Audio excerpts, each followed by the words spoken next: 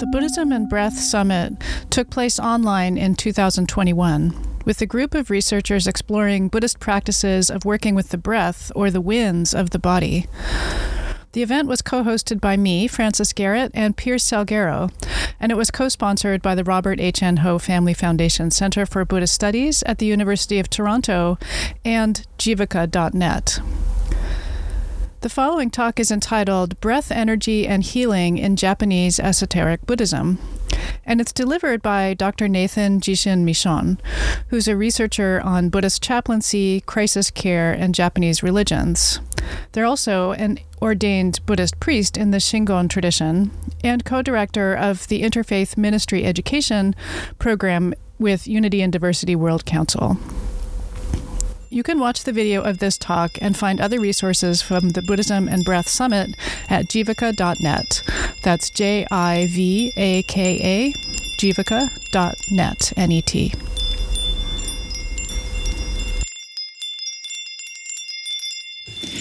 Hello, everyone. My name is Nathan Jishin Michon. I'll be presenting on the topic of breath, energy, and healing in Japanese esoteric Buddhism, particularly through the lens of a tradition called Shingon. So first, I'll just be doing a brief introduction to Shingon Buddhism, then talk some about the basic Shingon breathing techniques and meditations at its most fundamental level. Then I'll talk a little about some theory and historical background of Shingon healing before finally getting more deep into some contemporary adaptations and innovations that Shingon priests are doing related to different types of healing.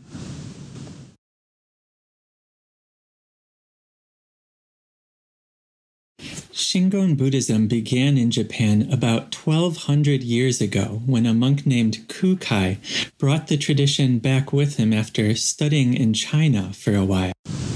Some scholars assert that in all of Japanese religious history, Kukai is one of the two most influential figures ever. And it was truly revolutionary for his time, the way in which he tried to systematize all Buddhist practice and connect it to theory. Now, Kukai completely revolutionized the Buddhism of his time in Japan. But that wasn't all he was known for. He was a Renaissance man of sorts. He was good at art, poetry. He revolutionized the architecture. He was one of the most famous calligraphers in Japan of that period. Now, the Shingon tradition is a Vajrayana Buddhist tradition. So it originally came from India. These practices and teachings then were carried into China. And finally, again, Kukai brought them into Japan. Vajrayana Buddhism can involve mandalas, many different mandalas. The Shingon tradition in particular uses two mandalas.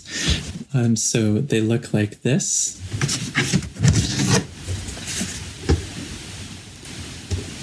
The Vajrayana traditions also involve mudras, kind of ritualized hand gestures.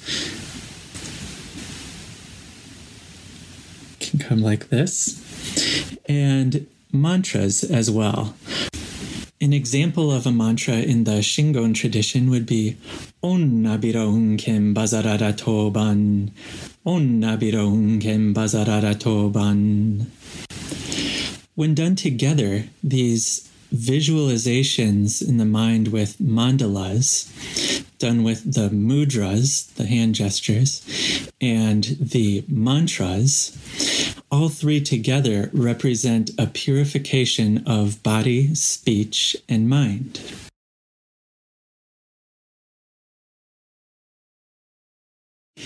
I'll introduce here a few types of practice in the Shingon tradition, but know, of course, that these are only brief introductions. These traditions are all quite complex and have many different variations. One of the basic meditations in Shingon tradition, and one of the first ones that many Shingon priests learn, is called Asokan. This basically means ah breath visualization or meditation. So this character, ah, is seen as the source of everything in the entire cosmos. Pictured here in gold is the Sanskrit letter ah, written in Siddham script. Kukai writes in his text, Voice Letter Reality, in Japanese, Shoji Jisogi, that the gate of the letter A teaches that all things are originally non-arising. All sorts of languages in the threefold world depend on names, and names derive from letters. The letter A, as written in Siddham, is the mother of all letters.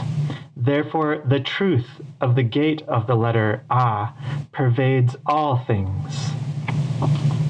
Elsewhere in the same text, he writes, no sooner does the inner breath of living beings vibrate the air of the external world than there arises voice.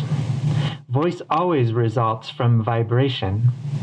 Voice invariably has as its basis vibration. So many Shingon meditations involve the visualization of such letters inside the body, but then also feeling the vibration of those letters, the sounds of those letters while doing the meditation.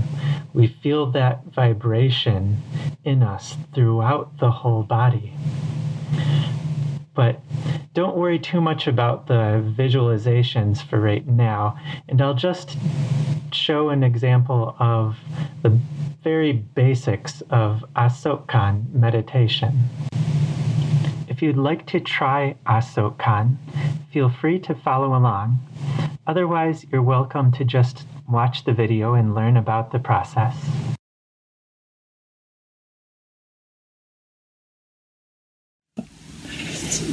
And so for the basics of Asokkan meditation, it's very similar to many other basic forms of Buddhist meditation in that you can just begin by counting into a number with the in-breath, then counting out with that number with the out-breath. However, with the out-breath, you make a sound with the syllable ah that's kind of like this ah.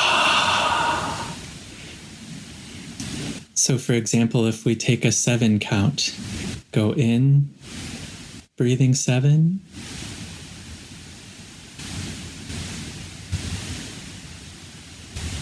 and out, breathing 7.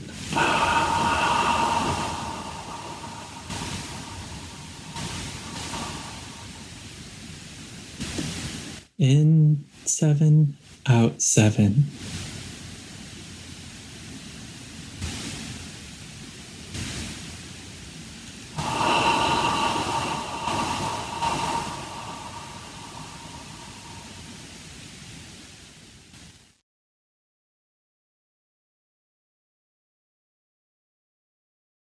Now, the mudra, a basic mudra you can do, the dhyani mudra, many of you have seen, simply setting one hand in the other and touching the thumbs.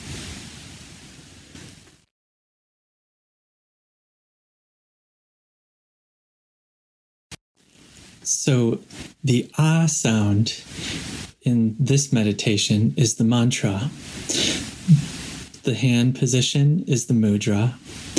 And next is a visualization. You don't have to practice this at first, but if you want to try it, then you can add in a visualization of light throughout the body as you're practicing. At first, you might just want to begin with light in a particular area, for example, in the throat, as you're saying the ah sound. But eventually, the goal is to spread it throughout the body, so you have an illuminated body in your mind. And also, as you're making the sound, ah, you visualize the light coming out with the breath into the world. So in many ways, this is like a brief meditation of blessing oneself and the world around you. Another important practice to talk about are the mantras themselves. Now, of course, as I said, the ah syllable is one mantra in itself and the origin or essence of all mantras as seen in the Shingon tradition. But there are thousands upon thousands upon thousands of other mantras existing in this tradition.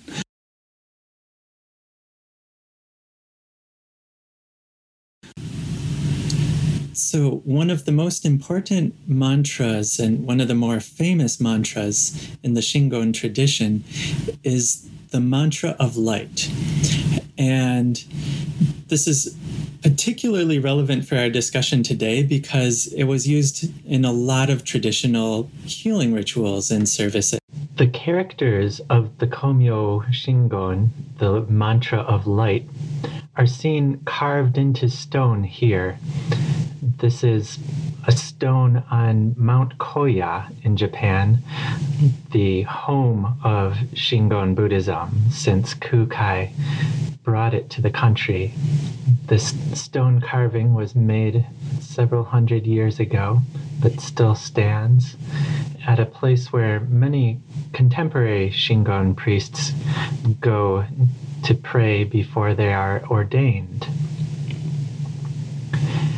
The Komyo Shingon, the mantra of light, it's not known how common it was chanted in the earliest days of Shingon in Japan, but at least since the 1200s or so, it became one of the most vital mantras within the tradition. It's said that when you recite the mantra egolessly, that it helps the mind clear up and spur on awakening, just as clouds clearing from the sky to reveal the sun. The mantra is usually repeated at least 3 times. Onna bokya beiro shano makaborara mani hando majimbara harabari tayaun. Onna bokya beiro shano makaborara mani hando majimbara harabari tayaun. Onna bokya beiro shano makaborara mani hando majimbara harabari tayaun. That chant is a Japanese type of pronunciation of Sanskrit, but here is the original Sanskrit words.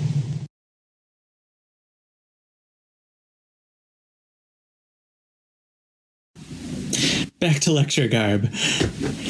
So when we're talking about Shingon tradition and healing practices, again, we have to go back to Kukai to start because he was so influential on this whole tradition. And Kukai taught that there were 3 main causes of illness, any type of illness. And so the categories were physical, mental, and spiritual. Now, an illness could have an original physical cause, but then have mental aspects as well. Or it could have an original spiritual cause and then cause physical aspects of the illness as well.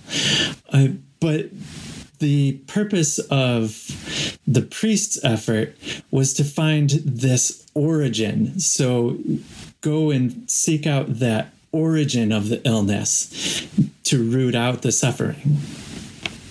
So if the issue was physical in origin, then you might prescribe a certain type of herb or medicine. If it was mental in origin, then you help the person understand those mental constructs and attitudes and things like that, emotions that might be at the source of the issue. Another thing that came into the Shingon tradition, when we talk about spiritual origins, that can even refer to spirits. So there could be exorcisms as well, in many different types of ways to deal with illness in that sort of way too. A couple important words when talking about healing in Shingon are kaji and kaji kito. So kaji is a really, really versatile word in Japanese. To understand the word kaji in the Shingon tradition, it's also really important to understand Dainichi or Mahavairochana Buddha. So Dainichi in the Japanese translation literally means big sun or big light Buddha. And this Buddha isn't considered a historical Buddha or a real person. It's just personified in imagery. But Dainichi Buddha is the purity and light that pervades the entire cosmos. So there's little Dainichi there. And Dainichi is at the center of the main mandalas, but also considered the entirety of the mandalas. So in this one, Dainichi is at the center of each of the 9 main sections of this mandala. But again, also considered the entirety of the mandala. So all of the cosmos symbolically is a part of Dainichi. Dainichi is essentially everything. Dainichi is the A syllable. Everything comes from Dainichi. Getting back to the word kaji, it's used as a translation for the Sanskrit adhisthana, which refers to empowerment, as in empowerment rituals. But it adds extra meaning with the Chinese and Japanese characters. The ka, the first character, means to add, and the ji, the second character, means to hold. In Kukai's Hizo Hoyaku, he states that the meaning of empowerment, ka, is the protective, supporting mind of the Buddha. Ji is one's own conduct. He then also states that the sun of Dainichi is reflected in the water of the mind of all beings, and this is called ka. The water of the practitioner's mind experiencing the sun of the Buddha is called ji. If the practitioner meditates concentratedly on the import of this principle, through the response of the 3 secrets, mudra, mantra, and visualization, the inherently existent 3 bodies immediately manifest enlightenment in this body.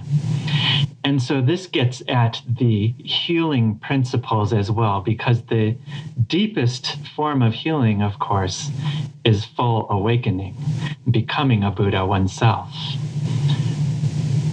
This word kaji is fairly versatile, and in some sense, it can refer to all of the different practices that occur in the Shingon tradition. But when we add this other word onto it, to say kaji kito, this kito refers more specifically to the special prayers, ceremonies, and blessings. So kaji kito are these different healing rituals as well. As I mentioned earlier, the mantra of light is used in many Shingon healing practices. And this was really especially popularized by the monk Myoe Koben around the late 1100s, early 1200s. And he especially used it for first blessing sand. And so he would do some somewhat complex rituals and bless sand first, and then use that sand in the healing of other individuals. different mandalas were also displayed depending on the purpose of the ritual. So if the ritual was more for healing of the sick, then with the sand ritual or other types of healing ceremonies, they would display this mandala near the patient. And if the patient happened to be already near death, maybe in their final days or moments, the ceremonies would include this mandala instead next to the patient. And so the healing services could either be for this present body or, in a sense, the spiritual body that would be reincarnated and be in the next life.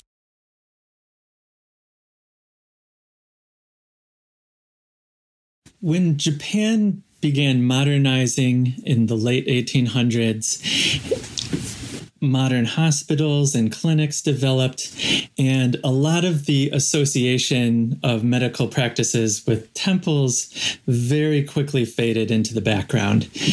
And for the most part, these associations today have been largely lost. But Shingon still has this really, really rich tradition of healing ceremonies and meditations and rituals. And so today, and especially this past decade or two, there's been a number of Shingon priests who are really trying to bring back a lot of these older healing traditions and incorporate them in rather creative ways and new ways into modern caregiving practices. I'll just very briefly introduce the variety of activities of 6 different Shingon priests. Fujihara Jusoku helped establish a Shingon-style deathbed ritual, Ninju Gyogi, as part of hospice care within the Lumbini group home, a senior home he was working and living at on the island of Shikoku. It was based on Kakuban's ritual manual, but it was adapted to the modern hospice room and included hospice doctors and nurses.